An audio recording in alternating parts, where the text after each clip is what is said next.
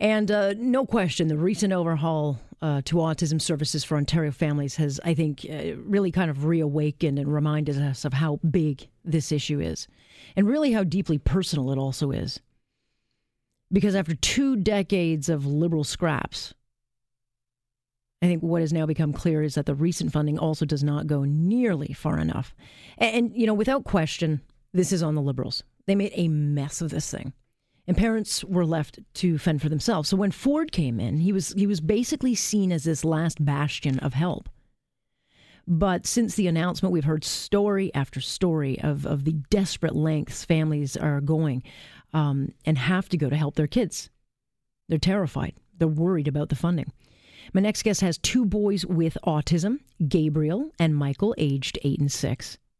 And under the old plan, they got this crucial autism therapy that costs about $8,800 a month. $8,800 a month. Think about that cost coming out of your pocket.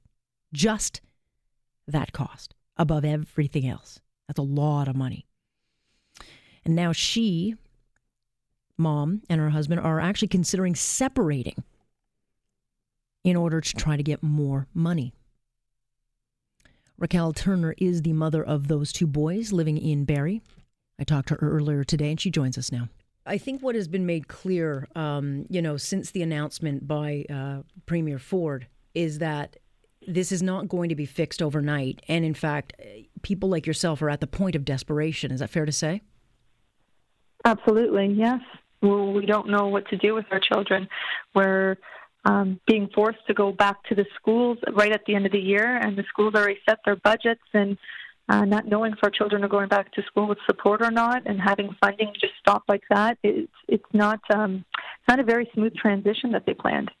Gabriel and Michael are 8 and 6, and you know, my takeaway from reading their story and your story is that with the therapy, they've basically been brought out of the darkness, but that cost is astronomical. It's $8,800 a month for you to keep them in the therapy that has managed to bring them out, correct? That is correct, yes. What happens if you stop the therapy? Regression, definitely regression.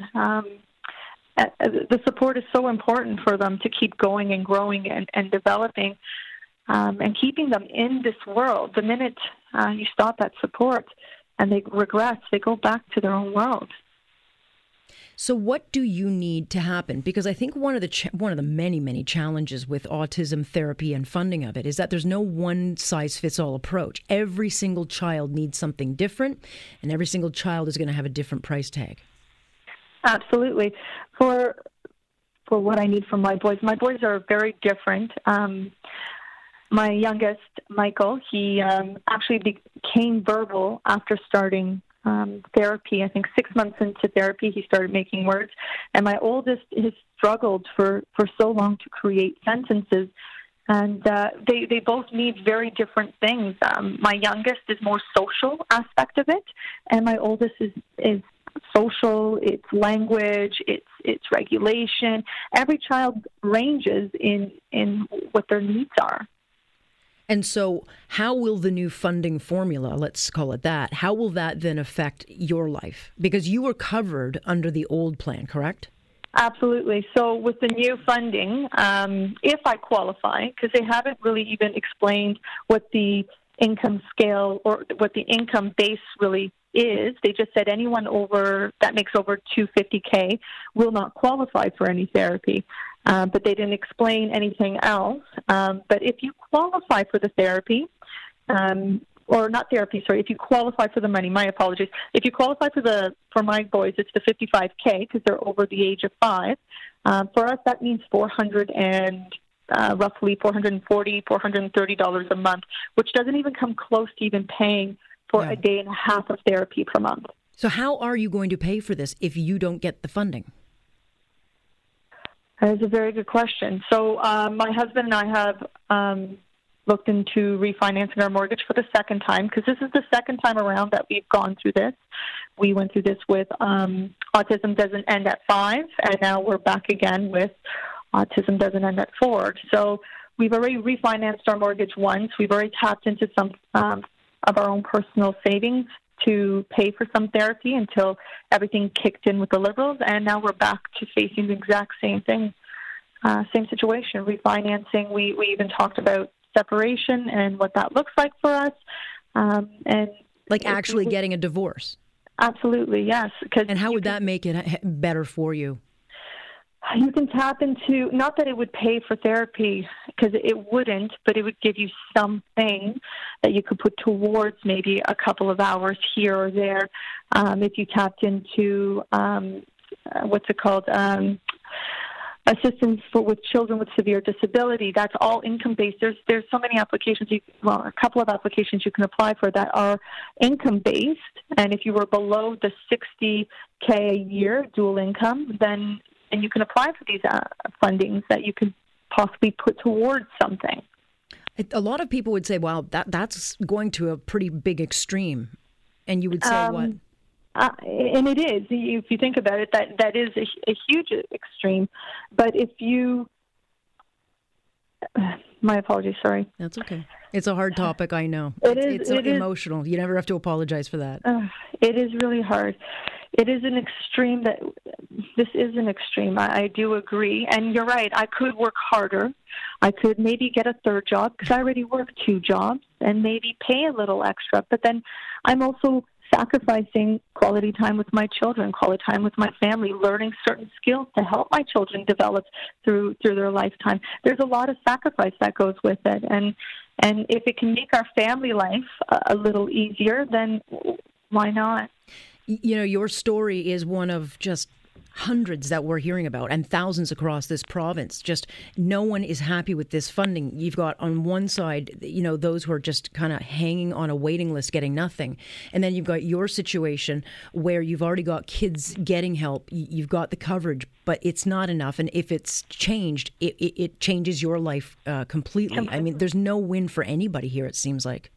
Absolutely, it totally changes our lives completely, and my heart goes out to the ones that've waited so many years to get some service, and you know you hang on to that glimmer of light that you're going. It's almost our turn. We're almost there. We're going to get support, and then to be told that they're going to be getting a certain amount of money until they're 18, and it sounds really good, but if you really do the number crunching, it for early intervention, it's really only $8,000 a year if you are diagnosed at the age of 2.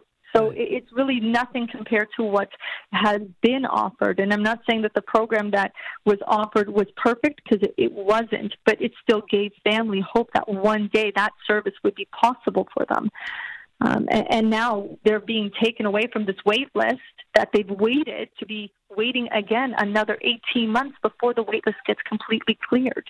I know that a lot of families of autism were looking at the Ford government or a switching government as, you know, the answer to their prayers. And I think a lot of people are feeling very failed right now. And in fairness to the Ford government, I mean, it's a mountain. I mean, they cannot fix this overnight. I get that. What do they need to do, though? This can't be the only thing they announce. What are autism families? What are you telling the Ford government that you need? Rethink where you're allocating your money.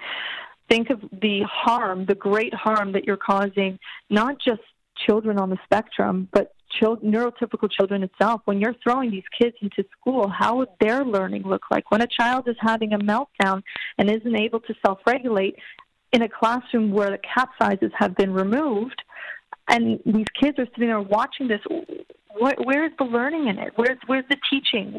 What are they going to be doing? There's no even talk about actual support, extra support being put into schools by removing cap sizes from classrooms. These kids are going to suffer. These kids are not going to get what they need.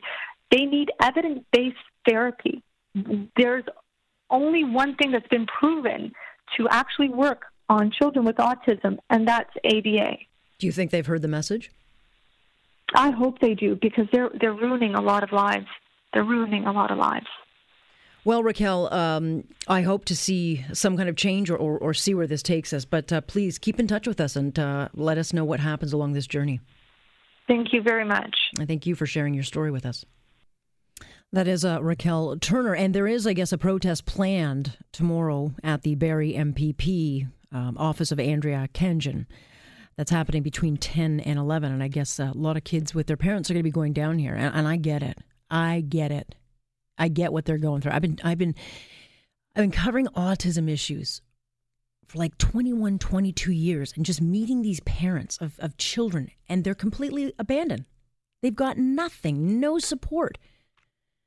Mortgaging your house to pay for treatments that could have been paid for with money that we blew on a gas plant.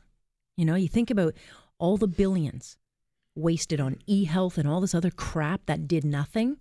You know how much money we would have for all these people? You know, I get that they're mad at Ford, but it's an almost impossible feat to fix right now, given the state of the province. So I look back and I think, shame on you.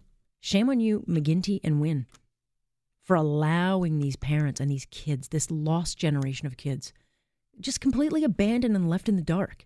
This is Global News Radio.